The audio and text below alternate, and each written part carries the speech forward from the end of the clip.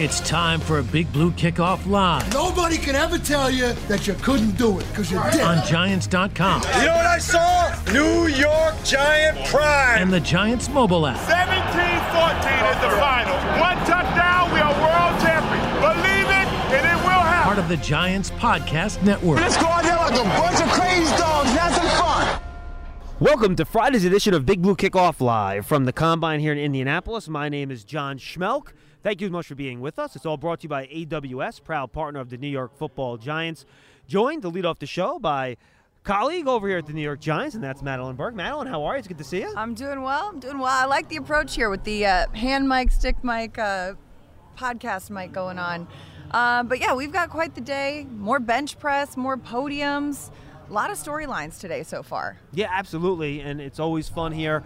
Who are some of the guys at the podiums this morning? We had the defensive linemen and the linebackers that really jumped out at you. Yeah, we heard from some of the big names. Kayvon Thibodeaux, who, was saying he did meet with the Giants. He said that they gave him a hard time, in his words, but then later clarified that it was more of a big brother. He felt like it was them taking an interest and asking, hey, what happens if you get to New York and you're not the star? What happens if you go 5 games without a sack? How are you going to react to that? How does he handle adversity? Exactly, right? And they kind of pressed him in a couple of areas, which I think was necessary. And he says, well, I'm from LA. I'm from a big city. I'm used to those big city vibes. So that's kind of where he stood with that. And then, David Ojabo, another guy who was pretty interesting, he only started playing football just a couple of years ago. And he also talked about just the value of playing alongside Aiden Hutchinson. He said, I saw that he was like a top 5 projected guy, and I thought, all right, smart move on my part to just get in his hip pocket, and if he's a top 5 and I follow everything he does, then, maybe I'll be a top 5 pick too. Right. But he was very witty and very, endearing to listen to. And then the bench press, also, we saw some of the linemen getting in there. The Boston College linemen, really impressed. First of all, Zion Johnson. Yeah. Zion Johnson led the pack 32 reps, and he did it barefoot.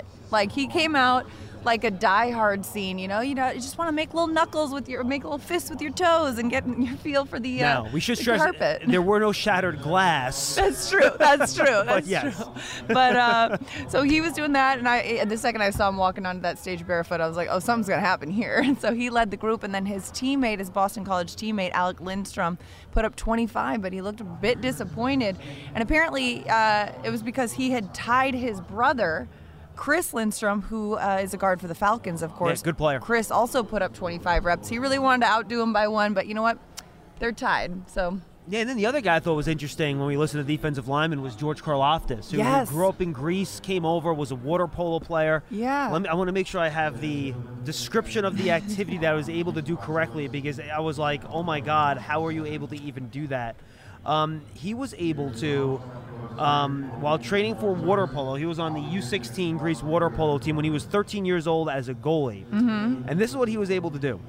He was able to hold a chair over his head with his chest out of the water while obviously treading water for more than 10 minutes. This is a classic water polo training drill. And I'll one up you. I used to lifeguard and watch the water polo team, and I was going to say, I didn't realize you were like, this is water polo over here. Oh, yeah. But those, when the water cooler, you go over to the water cooler, they take those water cooler jugs full of water, and you hold it above your head as water is pouring out while you're treading until it's empty. So that weight of that. You mean like one of those big Poland Springs big, water giant, thing? Oh, my gosh. Okay. And they're doing that to tread water. It's all leg strength. But to your point, Karlaftis was saying, hey, a lot of guys focus on the bench press and the upper body, but he likes to focus on that leg strength. He said that's where you get your power from. That's where you get your explosiveness from. It's unbelievable. It really also, is crazy. He's so, I respect how direct he was, how he talked about, I was better than everybody at one point, so I'm so bored with it and all that. Yeah, unbelievable. And then we just had the linebackers come out, and some of the edge rushers too that, they consider them outside linebackers, but they're actually edge rushers. I know you were over here getting ready for the show, and I'm sprinting back because I'm listening to these guys. But I thought Jermaine Johnson out of Florida State was really interesting. He went from junior college to Georgia, from Georgia to Florida State, and I thought he just came off extremely well and was just a really impressive kid. I thought he was good. We heard from Nakobe Dean, one of the top linebackers in the class. Yeah. I thought he was really good. What were the other takeaways from Thibodeaux? Because I know if you talk 5 months ago, people thought he was going to be the top overall player in the draft. Now the thought is maybe he's fallen a little bit. So what was just your take of his overall presentation, how he presented himself, and just your instinct listening to him address the media? It sounded like he's a guy who's aware that the narrative on him is somebody who might be a little overly confident or a little cocky. And I think it sounds like he's on some level trying to correct that narrative. But on another level, I think that there's just, he just is that guy. And we'll see kind of what that translates to in terms of a professional level. But, he's used to being a successful player. He's used to being a star and like in the pond that he's been in. And I think for some NFL teams, they might have some curiosity about like, okay, well, when you're drafted high, you're going to a team that's obviously struggling, that obviously has many needs. And how do you deal with that adversity when you're used to being the successful star? Or it was interesting. It seemed to me that he's trying to correct that narrative, but I'm not sure he's fully aware of why that narrative is there. Right, we'll see if he does. Madeline, it has been great working with you all week. Thank you so much. Absolutely. We've been here 5 days. It feels like 15. Yeah, we live here now. Yes. It's been a blast, though. Yes, we'll see you next week as we continue on with the draft process. There you go. Here we go. That's Madeline Burke. We'll be back with Ben Solak from The Ringer right after this. We're back here on Big Blue Kickoff Live, all brought to you by AWS, proud sponsor of the New York Football Giants. John Schmoke with you, and now we're joined by friend of the program. Now he's big time, and I'm very happy that you're still welcome to join us, Ben Solak from The Ringer. Ben, it's good to see you, man. How are you? Only so big time as the New York Giants. I don't necessarily think I'm going to get above that anytime soon. I'm doing well, man. Thank you. Well, the good thing, we have a whole bunch of people cheering for you coming on the program with the bench press. I keep timing my hits to be right around the bench press, and then I watch. And I try to see when they're going to be done and get applause, and I try to get it taken right then, right? Like, oh, and Kyle Hamilton's amazing, and then they cheer, and I'm like, I see, they get it, they know. All right, so how about this? You've been listening to players, talking to people, networking. What are some of the things you've walked away with here in the 4 days you've been here in Indy along with us and just trying to figure out what's going on with the draft? Yeah, I think that the NFL is accepting of the idea that the top of this draft just isn't that strong, right? I think I was there already coming in. I was wondering if maybe we'd get something different when we showed up, right? I was wondering if we would get a little bit of juice for X, Y, and Z. And I think that teams are fine with the idea of Evan Neal early. Teams are fine with the idea of Ikem Ekwonu early, Kayvon Thibodeaux, and Aiden Hutchinson. But there's nobody's tripping over themselves to get up here. You know what I mean? And these tackles who are like going to go top 3, top 5, maybe would have gone top 10, top 15 in a different class. Same thing with the edges, right? Quarterbacks, we're going to see guys go top 10, top 20 who otherwise would have gone outside of round 1. So there's going to be a curve, right? There's going to be guys that get taken maybe a little bit before they could have. But then what do the NFL guys always say? Because they want to be nice. There's great depth, right? So everybody's excited for those picks in the 40s and the 50s where you're getting the exchange of that poor top of the class that there's a lot of middle guys that you can hit on. Now, no one does more film study than this guy, so I want to touch on the Giants themselves. But before we do that, so if you're the Giants and you're sitting there at 5 and 7, and let's say Ekwonu's gone, Neal is gone, Hutchinson's gone, I'll even make it tough. Let's say Kyle Hamilton's off the board too. What's your thought process? What are you thinking if you're wearing the Giants general manager hat? I'm absolutely fine with Kayvon Thibodeaux falling to me. That's no problem.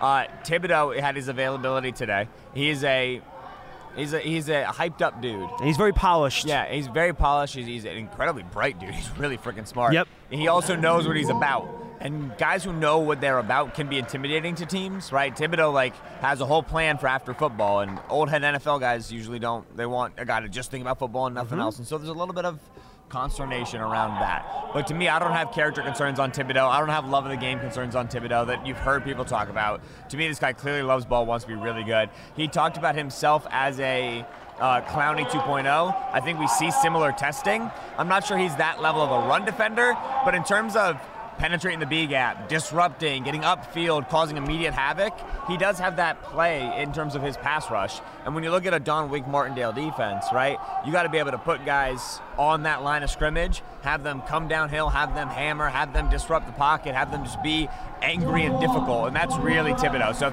if he falls to 5, I'm very fine with that pick sending it. Now, this is interesting. When we were talking about this a couple days ago when we were hanging out near the podiums, the Giants are trying to now combine two different schools of NFL offenses, right? You have Brian Daboll coming from the Ron A. Hart School, and then you have Mike Kafka coming over, and he's been in the Andy Reid West Coast system his whole life. Yeah. But from what you've watched, you actually think that they're not all that dissimilar and incompatible. So talk to the fans a little bit about that. So the language is different, right? Brian Dable speaking French, and what's a language that's not like French? Russian. Mike Kafka speaking Russian, right? I was going to go for another European language. That's a problem. So you got just two completely different alphabets, right, in terms of Earhart Perkins with Brian Dable and this West Coast air raid approach that you have with Andy Reid and Mike Kafka.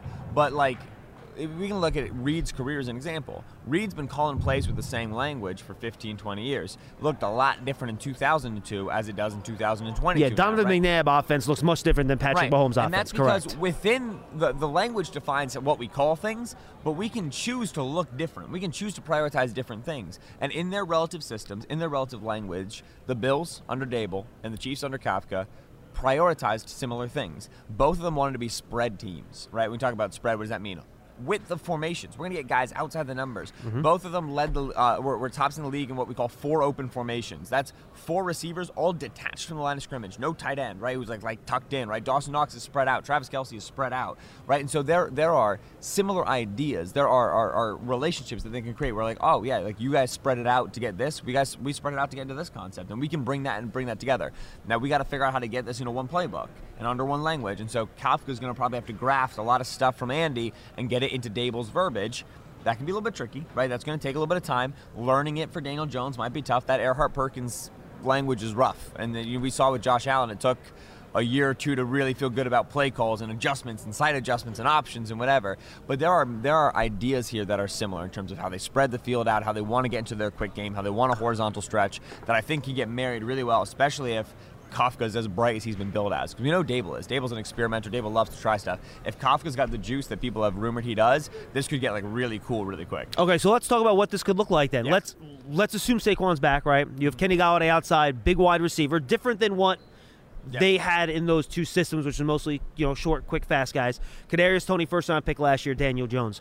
How do you think they meld all that together to get a coherent system, assuming, of course, you have an offensive line that can hold up for a modicum amount of time? And that's the thing, is I think that what you're going to see in week 1 is we're going to be in gun, and we're going to have Barkley in the backfield, we're going to be in 4 open, right? So we're going to have Kenny Golladay on the backside. We're going to have Kadarius Toney, Sterling Shepard potentially coming back right on the pay cut. We're going to have those guys be able to play. If he's healthy, we'll see. To that 3-receiver side, Toney's going to be able to use speed. Sterling's going to take advantage of space.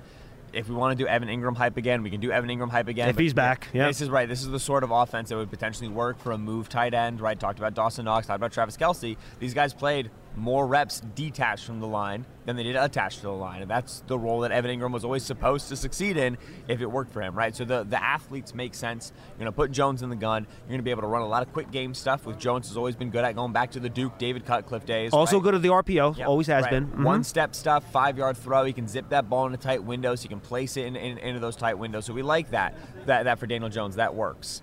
Then we get into 3rd and 7, right? Because inevitably you get a sack, you get a bad run on first down, something happens, and that's where that offensive line starts to get stressed. And both the Bills and the Chiefs this year ran into the problem where their running games were a little predictable, right? Not super strong. It's hard to be a good running team when you only have 5 linemen, no tight ends, no fullbacks, whatever. And so it was tough to win on first down at times. They get into 3rd and long, and then they didn't have the best pass blockers at running back. They didn't have the best pass blockers at tight end. There's no more Kyle Rudolph, and I think Devontae Booker is also potentially out of the building as well. Correct. Saquon really is more of a scat back. You want him releasing than pass protecting. All of a sudden you get to 3rd and 7. There's 6-7 dudes potentially blitzing off the line, and you don't really have an answer to that. And so absolutely, that offensive line becomes the stressor, where if you're going to live in this spread world, when a team gets you into a passing down, you have to be able to hold up with 5. The Giants don't have that right now in their front. And the Bills and Chiefs are also able to work around that a little bit because Josh Allen's a freak show, and he can run around and break tackles, and Patrick Mahomes is kind of the same Daniel deal. Jones can, but not to the level, right? He doesn't have that. He doesn't have the elusiveness that those guys have, right? So, okay, that's interesting. Defensively, Wink Martindale.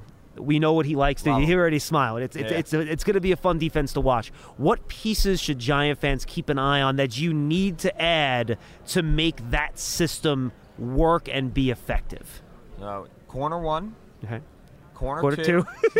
John knew it was coming. He's just used to my jokes at this point. Did, yes. Yeah, it's easy. So there's 2 main things to look at, right? We made the joke about the corners, but in all seriousness, Wink wants to play man coverage. You want to play man coverage? Your corner 4 better be good, baby. And obviously, like, James Bradbury's been a conversation this offseason in terms of getting under the cap, and that's a tricky thing. But Bradbury's the sort of player you'd love to have. It lets Adoree play corner 2, right? It lets Julian Love rotate down into the slot, right? And you can kind of figure out how to fill out corner 3 and corner 4 with who you have. Would not be surprised to see them double dip at the corner position. Would not be surprised to see them also break out from some athletic tendencies, right? Like you have your prototype corners, but this system can work when you go get like a Roger McCreary with 29.5-inch arms out of Auburn. Like, Trent McDuffie, somebody like that, right? Yeah, right. These guys will work for you. If they can stick, they can stick, and that's what we need. So our corner's got to play man. The other thing that you saw in Baltimore under the time with Wink is with the amount that they were rushing, it was important to them to have 220 to 260 pound athletes who could stand on the outside,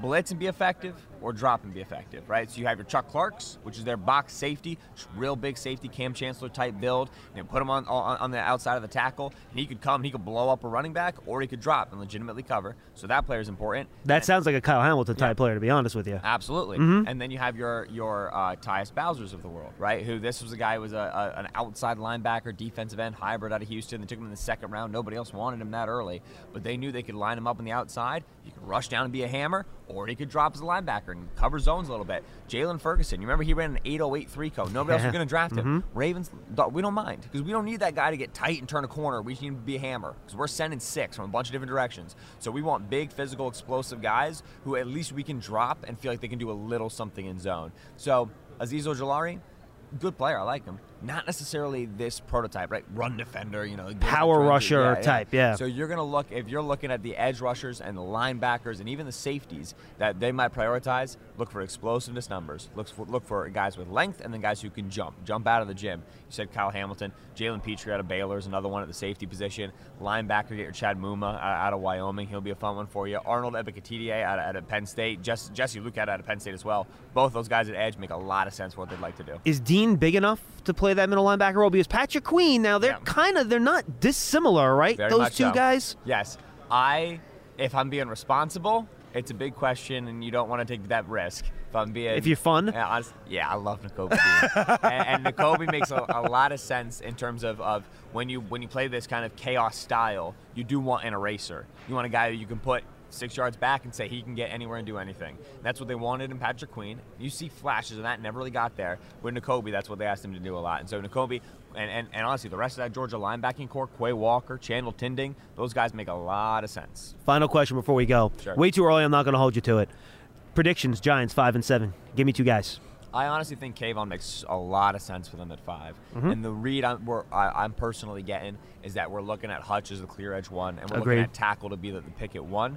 I don't know if you get Icky or Neal to fall to you. I don't think you do. I'd like to see it. I think they'd make that pick. But to me, I'm telling you, Kayvon at 5 is I'm absolutely fine. I think that is a good pick, and I don't want that to be presented as a consolation prize. I think that could be a lovely little steal. Your other pick is 7, right? That's tough. I always flip with the Jets and with the Giants. There's too many New York teams with too many with picks. too many picks, yeah. 7, right. We start to step down to that second tier. It gets a little bit dicey. Devin Lloyd, out of linebacker out of Utah. Nice. Let's see what he runs. Because if it's 6'3", 225, and we're in the 4.5s, he's long, man. Yeah. And listen, we've seen the value of a player like Fred Warner to the San Francisco 49ers. Very similar. I don't think Devin Lloyd is Fred Warner, but we can get there a little bit. And what he did in college that Fred didn't do is the Michael Parsons stuff, where he got put on the line, right, in pass rush situations and showed that he can hang. Again, when we're talking about Wink that just wants to get to a 3rd down so he can blitz every player under the sun, you watch that Devin Lloyd 3rd down reps where he's lined up as an edge and winning, it gets him excited. So wouldn't be surprised to see Devin Lloyd at 7.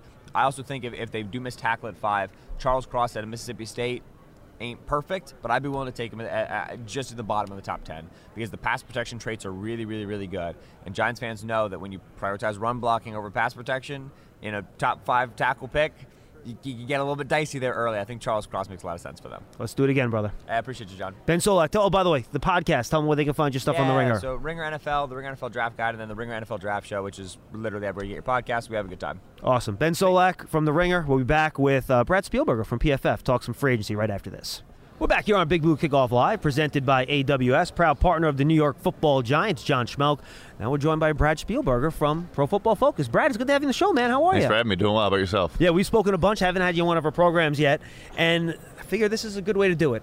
Fair to call you the money guy at PFF? Is that fair? Talking money. I'm hopefully making more soon. Yes, I think we're all in that same boat. So the Giants are in a precarious situation. They're trying to get not only cap compliant, but then actually clear some money to, one, sign their draft class, and then also maybe Joe Schoen can actually bring in some players in free agency that he wants to build his roster with. So when you look at the Giants' financial situation, what do you see?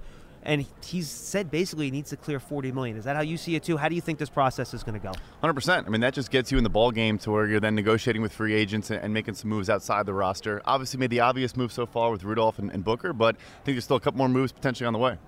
What are some of your thoughts on some of the low-hanging fruit that are easy decisions that you might see coming down the pike? I mean, both guys with injuries, so it's tough, but I think Sterling Shepard and Blake Martinez probably the next guys they'll work with. Sounds like they're willing to do a pay cut, like Jamison Crowder with the Jets last year, work it down with Shepard, which I think is, a good idea. Obviously, Daniel Jones trusts him a lot, so.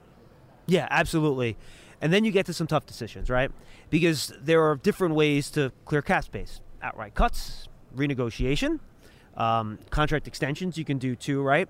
So trade is the other one. And when you have players that have value around the league, you say, well, maybe we can trade and get something back for this. So let's go to James Bradberry first, who has been the Giants' best cornerback the last 2 years, legitimate Pro Bowl player 2 years ago. This year, not quite as good. If the Giants look to move him, giving what his salary is, 1 year left, what do you think the return would be in a potential trade? Yeah, all the leverage would be in the other club's favor. They obviously need to clear cap, but he only has $13.5 in cash owed next year, which for a number one corner is fine. Last year the deal, I think third, maybe fourth round pick, but it'd be tough to cut him. He'd be a true cap casualty, not a guy they actually want to move on from, I would assume. Especially with a guy like Wink Martindale, right? He needs cornerback. So ideally, if they could figure out a way to keep him, I think they'd like to. And when you say cash, and I'm just trying to explain the cap mechanics for people, that's base salary that's left, right? Because all the other stuff, the prorated renegotiation bonus, the signing bonus, that stays on the Giants' cap. The base salary is all that moves, which makes the contract even more reasonable for whatever team's picking him up. 100%. Only that salary goes with. So I know it's a 21-plus, cap hit for New York, but that's because they're pushing money around, and that's why you try to avoid doing that. Yes, and I imagine that's what. And when you see new GMs come in, I tend to think they want to take their pain early, right, and not push the money down the road. So, usually you get a little bit of a leash, and it gives you more flexibility later on. Well, Joe Schoen had a perfect, situation in Buffalo where Brandon Beane came in and did exactly that. Just took all the lumps in 1 year. They had over $50 million in dead money, and that's smart.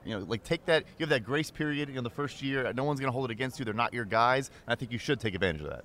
Yeah, and you can talk about what he did in Buffalo. You had Marcel Darius, right? You had Sammy Watkins. There was one other player I'm trying to think that was a big money guy was it a running back? I don't remember. There was one other guy too. But they basically said, look, we need to get right here. And Joe Schoen has been clear. We still want to be competitive this year, but it sure seems like he's willing to take a lump or two if it means in 2 or 3 years this team has a much better chance to compete. And I think it's the way you should look at it. I mean, I know it's a down NFC, maybe even a down NFC East, but don't sacrifice the future for just this year. Absolutely. All right, now let's get to Saquon Barkley. He's more complicated.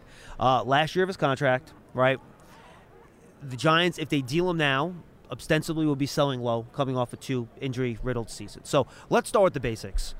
What do you think another team would be willing to trade the Giants for? Or if they want Saquon Barkley, they call the Giants. What do you think that offer would look like? So the thing there is on the 1 year, $7 million fifth-year option, I would imagine a club would want to at least discuss an extension. You don't want to bring the guy in on a 1 year flyer and have no security long-term. The tough part there is I think it's probably 4th, maybe 5th round pick, and just from an optics standpoint, again, not a Joe Schoen pick, but number 2 overall pick, you're trading him for a 4th, 5th round pick. Would you rather just keep him and just see how it goes? And that's probably either a low end 4 or a high end 5, right? Like you're probably not getting the 102nd pick, right? Right. Yeah. So let's do this formula then. If you're the Giants and you're making this calculation, put the optics aside. We're just talking plain outright football stuff. Trade him now, you get a set value, you know what it is. But you think if he comes back and is healthy, and in this spread system, let's say he has 60 catches, he's like an Alvin Kamara 1,000 guy, right? Whatever you look, however his year goes, it's really good. Then how do you evaluate what the Giants' options are heading into next offseason with Saquon off a good year? assuming, or maybe they would, I don't know, we can weigh the value of a second contract for a running back versus how they can still turn him into value after a good year. How do you evaluate those options? So that's the thing, too, is if he has an 1,000 season, he's going to go top of market. You say, I'm a number 2 overall pick. Yeah, I had some injuries and whatnot, but, I'm a dynamic player. I should be pushing Christian McCaffrey money. So that's the thing, too, is there's no discount, or there shouldn't be a discount from his perspective. Right. So then you're talking comp picks, right? And then you're comparing what you can get as a comp pick to what you're moving him for now. So that's kind of the calculation you're trying to make. And so that's why I figured 4th-round pick, because I would think he'd maybe be a 3. Again, if he has an incredible year. You'd have to have a really incredible year for that. But otherwise probably a 4th. And so you say, look, do you want a 4th-round pick this year, or want to wait and not spend in free agency to make sure you get that comp pick? So that's why I'm at a 4th. Interesting. How much do you expect the cap to jump coming up here? I think 209, is that what they think it's going to be this year, correct? How quickly is this new TV money going to kick in here, and we're going to see the cap start to kind of really up? I think 2023 could be $235 million would be the biggest jump, in the history of the salary cap. I think it's going to be right away in 2023. Interesting. So this is almost the year now where if you want to sign guys long-term, this is probably the year, right? Because whenever you get those jumps, and we've seen this different sport, but remember the NBA, right? They had that one year when the TV money, kicked in. The union didn't want to spread it over a long period of time, so it was the 1 year. And teams are trying to get rid of those contracts for years. You don't want to be the team looking to spend money next offseason because everyone's going to have money to spend next offseason. 110%. And agents know that's the environment and that's coming, but you can still negotiate in the current landscape and try to get ahead of it. And I'll tell you, I talked to a club guy today who thinks in 5 years it could be a $300 million salary cap. And that's the whole player conundrum, right? How risk-averse are you willing to be? Because I've seen it with the Giants, right? A guy like Steve Smith, when he was with the Giants, right, had an unbelievable year, was great. The Giants offered him, a reasonable wide receiver contract. He's like, well, I want to hit free agency. I want to get more than a reasonable contract. I want to get a great contract. Then poor guy tears his ACL, and he never gets the contract. So that's really what these players end up weighing, right? Are you willing to go through another season, risk an injury, or do you want to take the bird in hand instead? And most of the guys that did it last year, you look at Will Fuller down in Miami. I mean, a lot of examples. Those one-year flyer guys, Juju Smith-Schuster in Pittsburgh, and I don't know if they did themselves any favors. Yeah, right. All right, let's go back to Joe Schoen's history here. And if you saw him build out the offensive line in Buffalo, it was a lot of these middle-tier guys, right?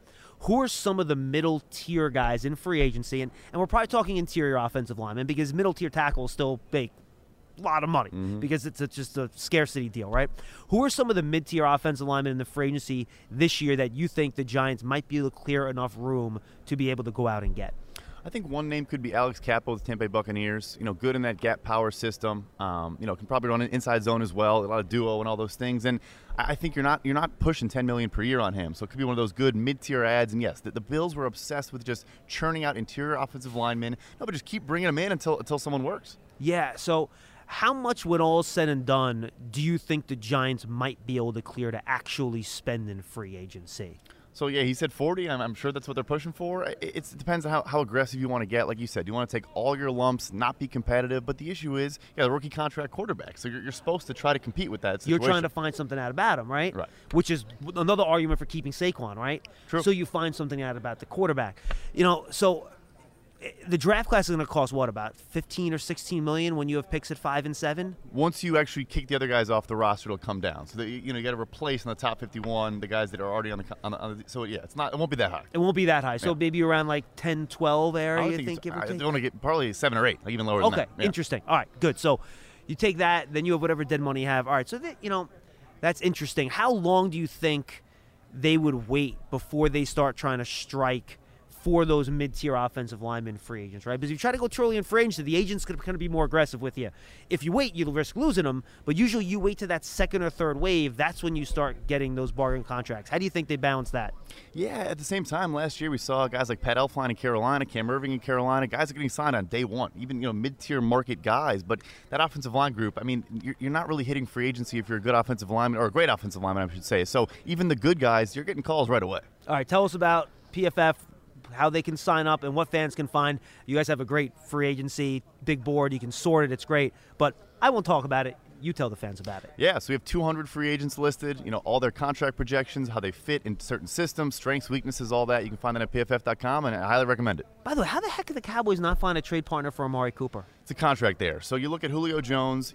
3 years, $38 million goes to Tennessee. With Cooper, it'd be 3 years, $60 million. So it's about the contract. You're getting so he would actually be a $20 million hit on whatever team gets him. Right. So when you look at trades, you're trying to get a discount. That's bigger than I thought it was. Because I guess all his guaranteed money is pretty much off the contract, right? This so not year, much is staying. $20 million guaranteed salary doesn't kick in yet. That's why Dallas is making the move now. But if you trade for him, it kicks in. So. Interesting. Brad, good stuff, my friend. I appreciate it. Brad Spielberger, Pro Football Focus, will be back with Joe Marino from our friends at the Draft Network right after this. We're back here on Big Blue Kickoff Live, presented by AWS, proud sponsor of the New York Football Giants. John Schmelk with you. We led off this year with Joe Marino's partner at the Draft Network, Kyle Krabs. He was our first draft expert on day one, and now next to last guest on the final day is our good friend Joe. Joe, how are you, man? Tell the folks about the Draft Network, where they can find you and everything you guys are doing. Yeah, I appreciate that, John. Always a pleasure coming on with you guys. And, the draftnetwork.com, we talk draft all year. So welcome to draft season. We've been here since last May, and excited to talk about some of these prospects and obviously a New York Giants football team that's really going to control so much of this coming draft. Well, okay, so let's talk about it then. You have a great familiarity with Brandon Beane, Joe Schoen, Bobby Johnson, and kind of the modus operandi they're bringing in from Buffalo.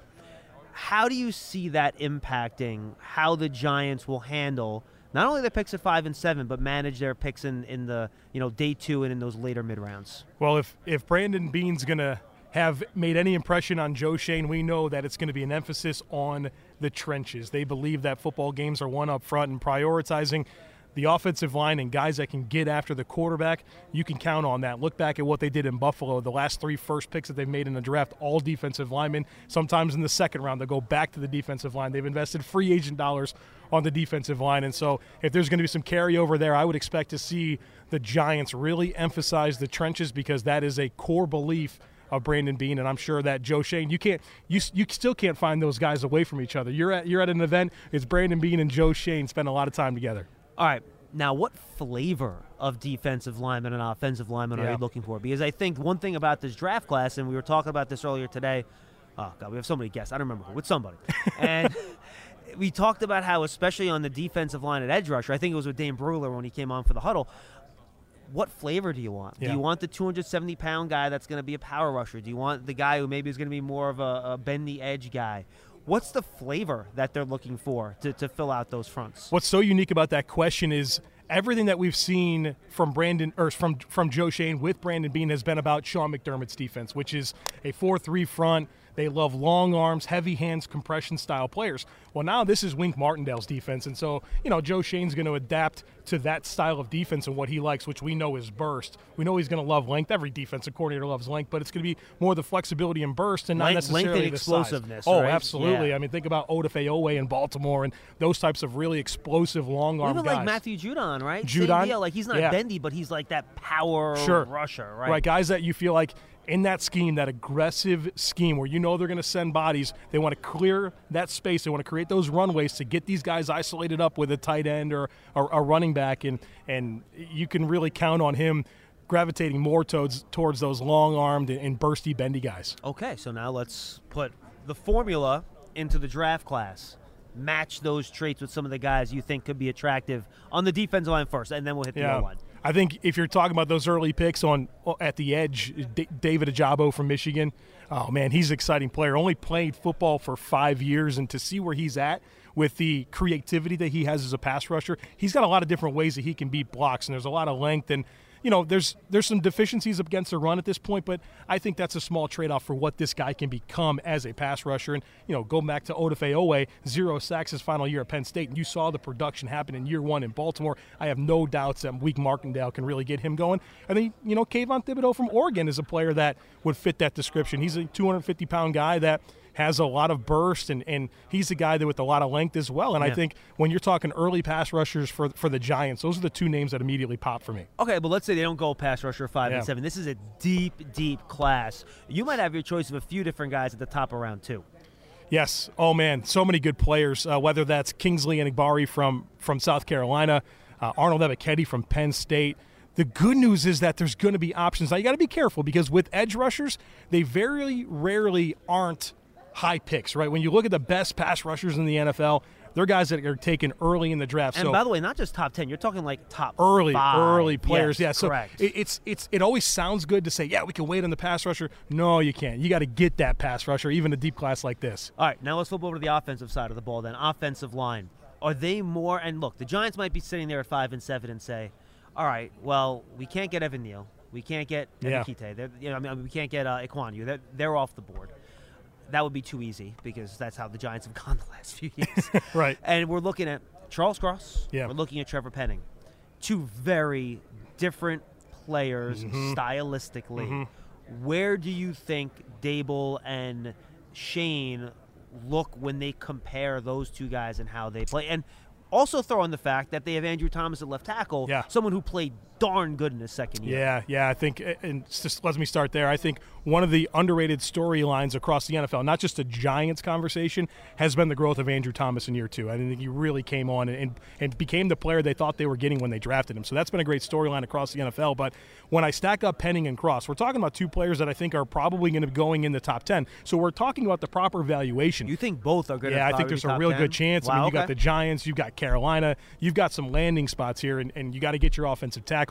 I would predict that they're going to go more towards Trevor Penning, who's the big guy, right? The big physical mauler. He's a guy that you got to say, whoa, you got to back it off a little bit. You know, he's a guy that's a really aggressive player. Which, by the way, you'd rather have to back somebody off than pump him up. Mm-hmm. But every offensive line person in the world, including Bobby Johnson, wants their corn-fed Iowa boys, and that's what you're getting in Trevor Penning, and he gets after people, and I think he's got that ability to play on the right side where Charles Cross has been a left tackle, and I think you'll like that because I don't know if you want to move around Andrew Thomas at this point, but I think he's got all the traits, he's got that mentality, and you saw Bobby Johnson have a lot of success with Spencer Brown, his teammate back at Northern Iowa, and that could be pretty tempting for him to not go back to the well that gave them a really quality starting. Nobody expected Spencer Brown to be a starter in year 1, but by week four, they found a way to get him on the line. And by the way, it's funny, and I remember, I don't want to get off on a tangent here, but I remember going to the Senior Bowl last year, or I was watching the tape of the Senior Bowl last year, and I was very excited to watch him.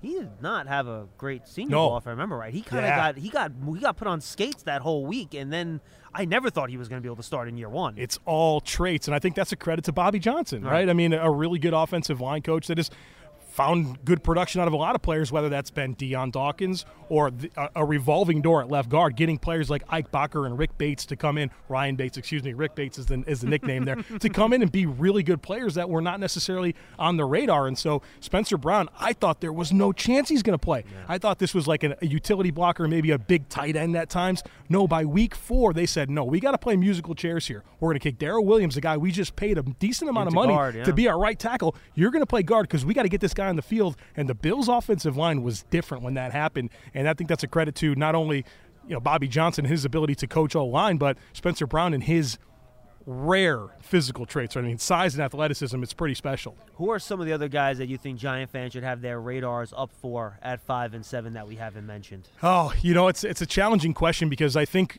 you kind of laser in on the guys, Ajabu, Thibodeau, Cross, Penning. Those guys all make a lot of sense, but yeah, I think we have to live in a reality that there's a lot of other players that are in play. And, I know that it's never popular when I bring up the name Kyle Hamilton, but he's that type of special talent. And I feel like the Giants are pretty set at safety, but sometimes you have to ask yourself that question about, all right, is this player just legitimately best player available? And let me throw this wrinkle in there because everybody says, oh, well, safety's not worth a high pick like that. I would say that Kyle Hamilton in today's NFL is a very, very, very valuable player because you're seeing teams play more and more cover 2 and 2 high safety looks.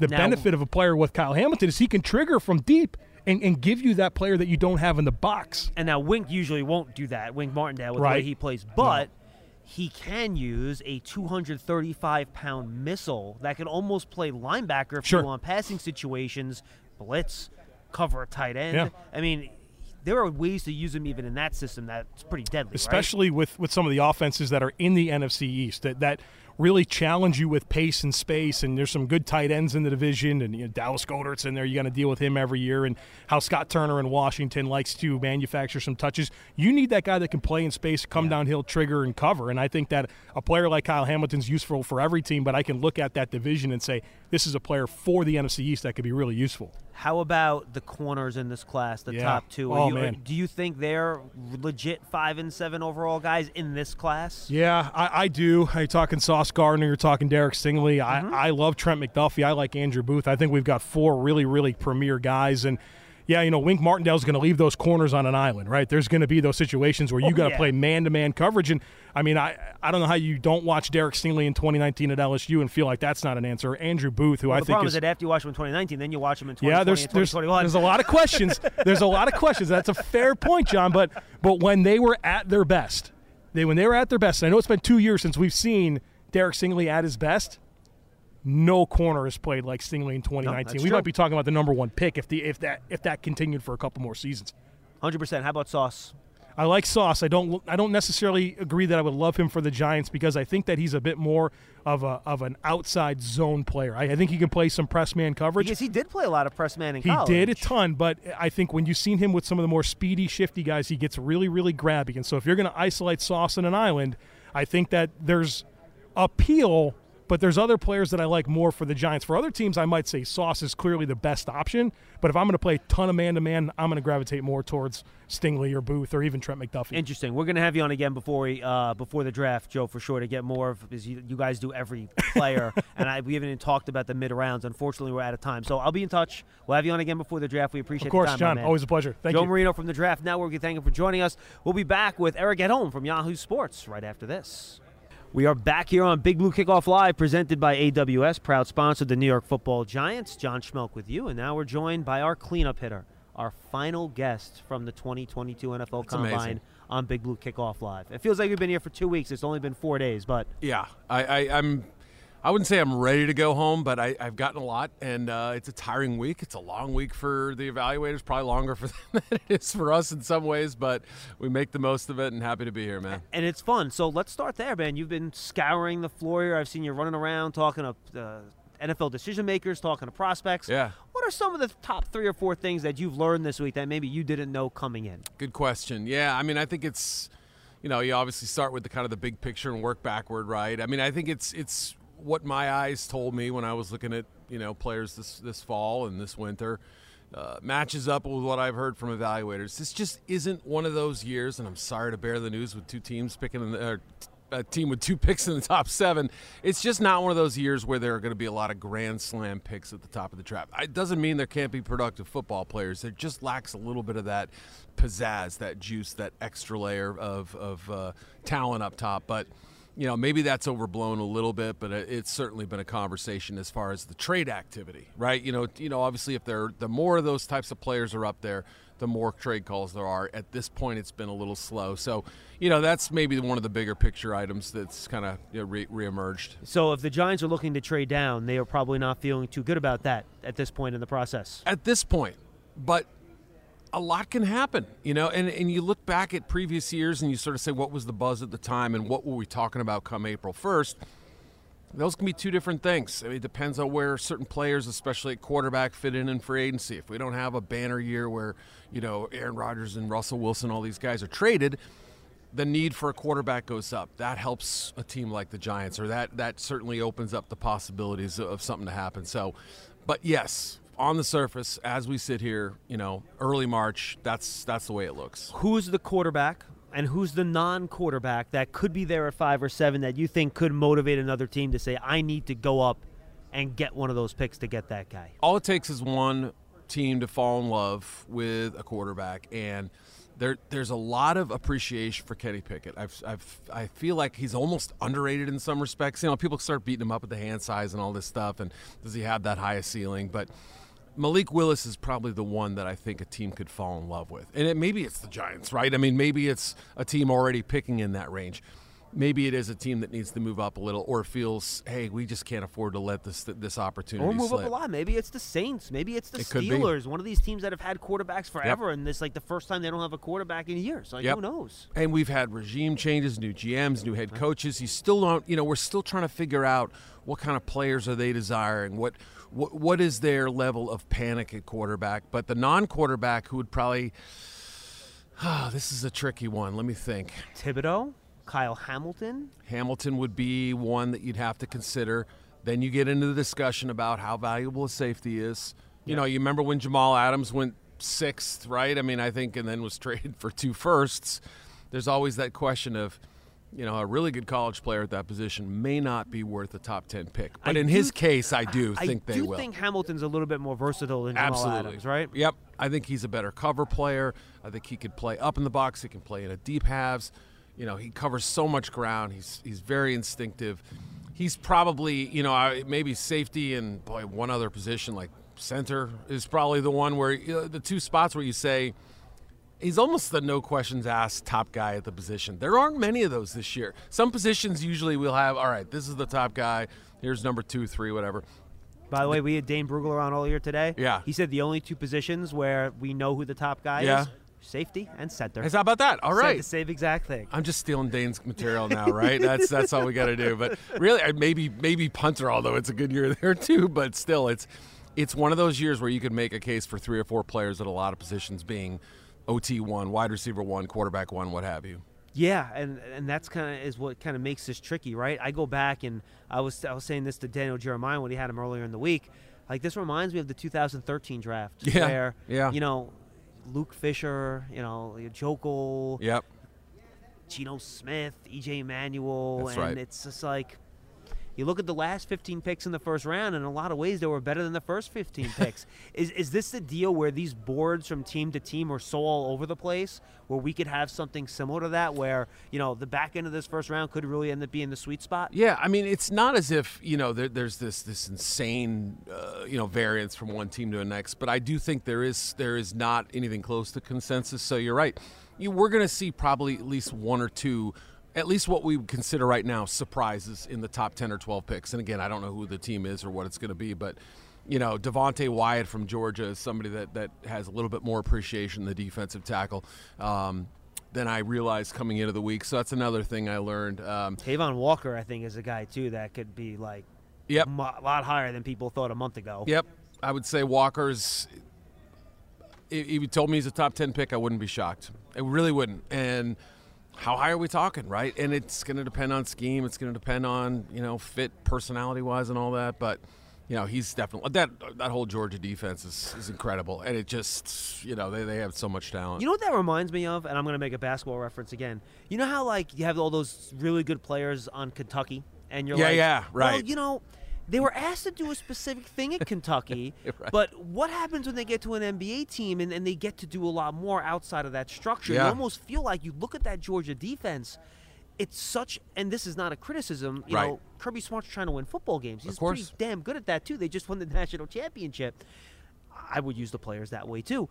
But how much of those players' abilities are being hidden because of the frame of the system they're being put in Georgia? I mean, well, just use Jermaine Johnson from Florida State. He transfers away from there to you know, like, he needed playing time, right? You completely understand why a guy would do it, and he blows up his senior year. So, I mean, imagine him and imagine, you know, Tyson Campbell and all the other guys, Eric Stokes, that underclassmen that left the year before, too. It's just incredible. It's ridiculous. Yeah. And by the way, the best player in that defense is still there. Yeah.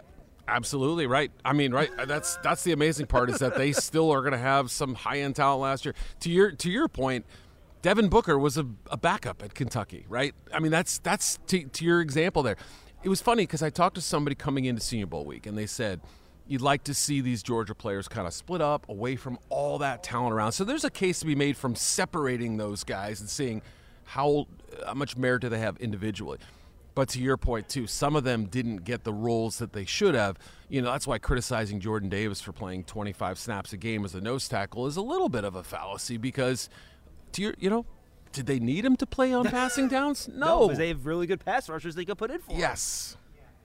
You know, it's you know, you mentioned Jermaine Johnson. We actually haven't talked much about him this week, so I think this is a good time to do it.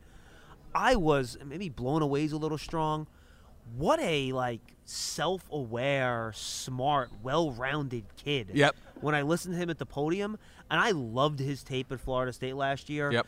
Like, wins in a bunch of different ways. He actually has that kind of bend that a lot of the guys don't have in this class.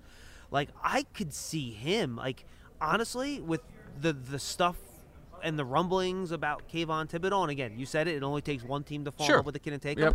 Like, would I fall off my chair shocked if Johnson gets picked before Thibodeau in this year's draft? I don't think I would be. It wouldn't be completely stunning. I don't think it. I don't I'd be know surprised, but I wouldn't be Yes, shocked. That's how I would describe it. I would still say I would probably give Thibodeau a better chance. But again, the way Johnson's ascended and the way he's acquitted himself and the way he went down to the Senior Bowl and to me looked like the best player there. I didn't hear his podium session there, but did talk to him in Mobile.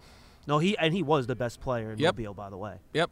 Very confident in his own abilities. I think he felt like, finally kind of unshackled and got a chance to, chase the quarterback. Well, I said to him, listen, I asked him a question at the podium. I go, so Jermaine, why do you think your pass rush got unlocked at Florida State? He looks at me, smiles, and as he laughs says, they actually let me line up outside the offensive tackle. That's right. And I'm like, I just start laughing. I go, yeah, I know, but I had to ask the question and have you say it to Right, me. and it's good when they, you love hearing them say it, right? And that was one of the things about their defensive alignment is that he probably never was going to quite get featured the way he needed to be, and turn on the Clemson game and watch him dominate and watch him play against Ike Ekwonu, NC State, who could be the number 1 pick in the draft, or at least top. It might be gone by the time that you guys pick. Probably, yeah. Yeah, I mean, he gave him all kinds of fits. So a little older, you really technically a one-year wonder. Is he the most versatile player of all time outside of where he lines up? Maybe not, but I still like him a lot. And he can stop the run, and he's a good run defender. And that's what he got from Georgia, right? Yep. He goes to Georgia, he gets the run defense down because Absolutely. you have to You stop have the to. run to play at Georgia. For Kirby, yep. You have to. And then he goes to Florida State. He's like, oh, by the way, look what I can do. Look what I can do off the edge rush and the passer. Yep. I mean, it's hard to if you were to try to find a part of his game that concerns you, that would dissuade you from picking him, what would it be? Because I'm having trouble seeing the holes, to be honest with you. Yeah, if you're part of like the analytics crew and you're worried about breakout age being a little later. How old is he?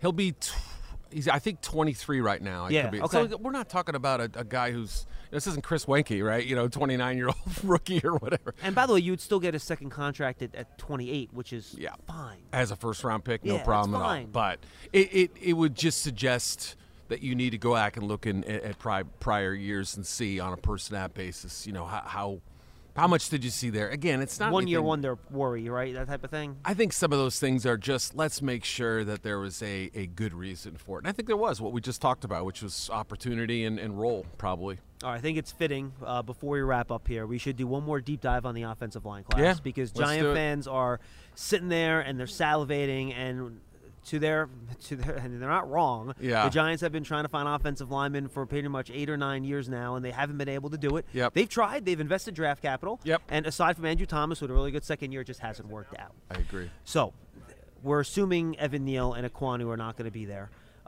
Just looking at Evan Neal, how that man is 340 pounds, looking the way he does. Amazing. How do you carry 340 pounds and look like a skinny person?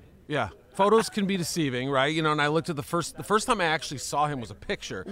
And then I walked by him in the right and up here, and I thought to myself, this was a guy who was listed at 351 pounds in college. He's now 337. He looks like a power forward. He and I don't look that much. And I mean that in a good way because I'm such a handsome man. No. Also a tall man, by the way. Tall man. Yes, he is taller than I am. He is stronger than I am. No, he really did look like he carried that weight extremely well. And it was funny talking to him. Like he said, I've never really had a weight problem. I just, but having dropped to this weight, he now kind of feels like, oh, this is kind of nice. I'm surprised he's not testing because he would have tested out of the building in this place. I think he just... he and his agent probably just said, I think Demarius Bilbo was his agent, if I'm not mistaken, just said, people already love us, don't give him a reason not to. Why are we risking this, right? Like, would it be fun? Maybe he does some stuff at his pro day. I tend to think he's pretty good about what he's hearing from feedback-wise. And I was super impressed by Ekwonu at the podium, too. He's a charismatic kid. Smart kid. My goodness, son of his dad's a doctor. His mom was an accountant before she started working with the dad. The sister's in med school at UChicago, right? Okay, pretty good. The brother is a linebacker at Notre Dame. His other brother is a 2D animator who does, if you've watched like an animated show on Netflix, there's about a 60% chance you saw Ike Ekwonu's brother doing the, it's just like a multi-talented, overachieving family. It's funny with him because it's like you say, on the one hand, he's super reliable. He's going to get better. But at the same time, his ceiling is really high, too. That's why I don't rule out number one for him. I think it's probably still Neal, but, man, He's a mauler in the run game, and I think he has room to grow as a pass blocker. All right, now as we whet the Giant fans' appetites, we'll crush their dreams. Let's assume those guys aren't there. Yeah. The next group, I just had this conversation with Joe, the Trevor Pennings, the Charles Cross, Bernard Ryman, and a lot of people very high on him. I don't think he was nearly as good at the Senior Bowl as Penning was, for example. How do you sort through that next group? Should they be viable options at 5 and 7? Is that a little bit too much of a need pick? What's your look at that second group of tackles? And if you don't go there at 5 or 7, right, are you finding another one that you can plug and play and start a right tackle in rounds 2 or 3?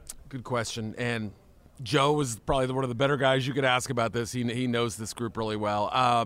I would say I personally have Penning ahead of Charles Cross. I don't know if 5th or 7th pick is a little rich. That's what I'm wondering. Yeah, I mean, again, back to your point about the 2013 draft. Luke, Jokel went second, right? I mean, Eric Fisher, good player, went first overall. A little bit of an unusual year. This year, you may just have to recalibrate your expectations a little bit, but I would say that's probably likely. I'm just sort of looking at my list of tackles here. Tyler Smith from Tulsa is fascinating, and I think he's going to go in the top 50, 60 picks. I think he's going to be a second rounder. Because he's raw. Raw as heck, a lot of penalties, some mistakes. But when you see the athleticism, the power, the flexibility, like he can bend his back and redirect guys and stuff, it's all natural ability. And you think, my goodness, what do we have here? This could be something really, really special, right O-line coach. But that's a development guy. Max Mitchell from Louisiana is a experienced guy. He plays left and right tackle. I like him. Thought he had an okay Senior Bowl. Up and down, I would say. Yeah, some good reps, some bad. Sure. He's almost the classic swing tackle. Probably a lot like, the UConn kid you guys picked. Yeah, Parrott. And it makes you wonder, like, is he a little too low a ceiling guy that you've maybe already seen kind of the best of what he does? I have an unhealthy fascination with Fa'alele out of Minnesota. He's interesting, isn't he? I mean, he said he showed up to campus at 4:25. 4:25, and knowing nothing about football, like he just was this raw block of clay. I mean, if you can get him to 355 and train him for a year, right? You could be looking at the kid the Eagles developed, the rugby player, into their left Jordan tackle. Mailata. Jordan Mailata, yeah. thank you. Yep. I mean, that's what you could be looking at if you can tighten that up a little bit, right? I know, right? And it's funny when you start just looking at the raw numbers and say, how many guys play in the league at this size? You can count on one hand. Correct. How many are even in that where he's currently? What did he weigh in? 379 or 383? It was 381 at 6'8", something like that. But 35-inch arms, he checks those boxes. Absolutely, moves really well and got better every single year. You go back and watch his first year of football. There's some dudes who just can't get around him because of his mass, but obviously people started figuring out, okay, we there's some weaknesses we can exploit. Every single year he seemed to kind of fix those, get better. Am I wowed by him, blown away? Oh, wow, I would take him in the first. No, I don't know about that. Yes. There might be some teams late first who are tempted, but I suspect more likely day 2, yes. And what you have is going to be really interesting in 3 years. Yeah, so you're telling me get your tackle at 5 and 7 if you can. If you can. That seems to be the theme of the answer. If you can. I figured. All right, final question. And this is, I'm going to break the interviewer's cardinal rule and ask it like a 3-part question. All right. Keep track. One for part 1. As good as Linderbaum is, can you start thinking about him in this class as a super safe pick at number 7? I feel like I am the Tyler Linderbaum hater, and I don't mean to be. I really am not. I like the kid a lot. I really do. Number 1, center value. We haven't seen one taken in the top 18, I went back 19 25 picks. years. There has 17. never been a top 10 center, and I think Correct. there was one top 15 center. I think Damian Woody was the last to go underneath 18, and that was 1999. And Bradbury was around there too, right? 18th, Bradbury, I think, was also. Okay, yeah. And they're regretting that pick. I mean, he's played like a second or third rounder. And by the way, his comp to Linderbaum is not off. The Very mobile, similar. Smart, competitive wrestler. Yeah. And Tyler Linderbaum, if he had issues, it was not in the run game. He's a great, great elite run blocker. That's nothing to be ashamed of, right? Outside zone, all that stuff. Yes, Yep. inside outside zone I think will be perfect for him. He can move. He's competitive. He loses a snap, he takes it personally. But pass rush wise or pass protection wise, I would say good, not great. That's how I feel about him. He can get overwhelmed by power guys. He's got sub 32 arms. He came in, I think 31 and a half maybe, or 31 Is that right? and a quarter today, He's 31 and a quarter maybe, and right. 296. Yep. The 296 doesn't shock me. Like Cam Jurgens, I think will be even lighter than that. And by the way, but as still. a center, you can play at that. I mean, I agree. You want to go back to the early 90s. Like Mart Stepnoski played at like 285, and he was one of the best centers in the league. What was Jason Kelsey when he came into the league? He was like 265 exactly. or whatever. Yeah, no it question. was crazy. But yeah, I mean, and then Kelsey's of course a guy that I think Linderbaum was compared to early in the process, like somebody who will lay it on the line for 12 years and be a warrior, and maybe he will. I don't think I would touch him at 7. I really agree. can't. And Yeah. I've been fending Giant fans off about that for a month, Yeah. but I had to ask somebody else to get some backup. All right, good. So that was Yes. part 1. Part 2, what guards do you think go in the first round? That I could say, all right, if the Giants are waiting till round 2 to get a guard, they're not going to be there. Is it just Zion and the kid from Texas Kenyon A&M? Green, yeah, those two probably. I'm just, again, looking at my list. I don't think Darren Kennard will make it in the first round. I don't think he's so a either. top 50, 60 guy. I would say the same for Marquise Hayes and Ed Ingram from LSU. Those are probably day 2 guys. How about Salyer? I know he's not a Yes. round 1 guy, but I love him as a versatile day 2 guy. I love him. You know what he does really well? He stays in front of his man. Between him, Which is kind of the most important thing that's for an the offensive job. lineman to do. Yes. Go watch. It's a great little story too, right? Like if somehow you guys end up with Aiden Hutchinson and Salyer on the same team, like not only did they have that battle in the playoff game that Salyer everybody did well against him. he in that handled game. them well. Mhm. They have a history. They went back. They had a thing at one of the rivals camps when Did they they were really? coming out of high school, and that little rivalry has not gone away. I love it. I'm praying that they end up on the same team somehow. But to your question, I think he could be a center. He could be a guard. He could be a serviceable tackle. He's played outside a lot. I like, Jamari Salyer a lot. I think he's a good player, even if his physical skills are, fine. Yeah, fine. Just exactly. fine. How deep is the interior offensive line class here? Can the Giants find guys that they can plug and play just as a average starting type guy with their 3rd round pick, with like maybe the pick at the top of the 4th, or does it? That's get pretty, about the edge of it. It'll get pretty thin there. Yeah, exactly. And they have the 2/3, right? The Giants Yep. do. Yeah, Yep. 2 firsts, second, 2/3, right, and then 2/5, I guess. But I would say after the 3rd round, I'm less jacked about this interior crop. It's not bad. We mentioned Jurgens from Nebraska, another sort of zone center, smaller guy. Sean Ryan from UCLA is a tackle who I think is being projected as a guard. That's another one. Dylan Parham from Memphis would be another smaller center. That's another theme, is that other than Zion, who can play center and who did 32 reps. Who today did on the 32 bench reps? Who's played tackle? He's played guard. There really isn't a whole lot of mass among the centers, but yeah, Kenyon Green I think is a really good football player. I think he's a 1st-round pick, but is there a possibility he slips out? Sure. Any shot Zion slips out of the 1st round at this point, or no? A lot of people like him. I'd have to double check on He's that such one. I don't a know. solid kid. He's a great kid. You want to talk about a safe pick in a draft where there's a lot of unknowns? Zion Johnson's a safe pick. He's a worker. Yeah, I saw him down at the Senior Bowl, and it was the day of the rainy practice, right, the Wednesday practice, and I saw him in the morning before that, and I said, what do you think about this rain? They're going to move into the – and he's like, I hope we play outside. And he was out there in the rain, and he was the guy right when the rain was coming down practicing his snapping technique while all the other players were going to grab towels and get inside. So, those coaches will eat that you-know-what up, right? Eric, before we say goodbye, tell the folks where they can find your work. Yeah, I'm over at Yahoo Sports, cranking up. I'll have some draft rankings out next week. I've figured out the technical side, or I should say somebody else has figured it out for me. Twitter is Eric with a C _ Edholm, and Yeah, today's my last full day down here, so enjoy the tweets while you can. Safe drive home, my man. All right, thank you. Eric Appreciate Hiddle from Yahoo Sports. We thank everybody for joining us all week long on Big Blue Kickoff Live. If you missed any of the other guests or shows, make sure you go check out the archive on the Giants mobile app or at giants.com/podcast on the mobile site. Or, of course, you can go to any of your podcast platforms and go to Big Blue Kickoff and find the archive. We've also had a bunch of Giant huddles pop up this week. We had Mike Tannenbaum from ESPN, Jordan Reed from ESPN, and we had Dane Brugler. I'm not sure if it's up yet. If not, it'll be coming up shortly from The Athletic from today. And then we have Cynthia Freeland and Greg Cosell coming up over the weekend. Very so nice. A lot of people coming up. Make sure you guys go check it out. Much like Eric, we are going to head home as well. We thank everybody for being with us all week long. Appreciate you guys checking out our content. And make sure you check us out next week as we recap everything that happened over the weekend. I'm John Schmelk. We'll see you next time on Big Blue Kickoff Live.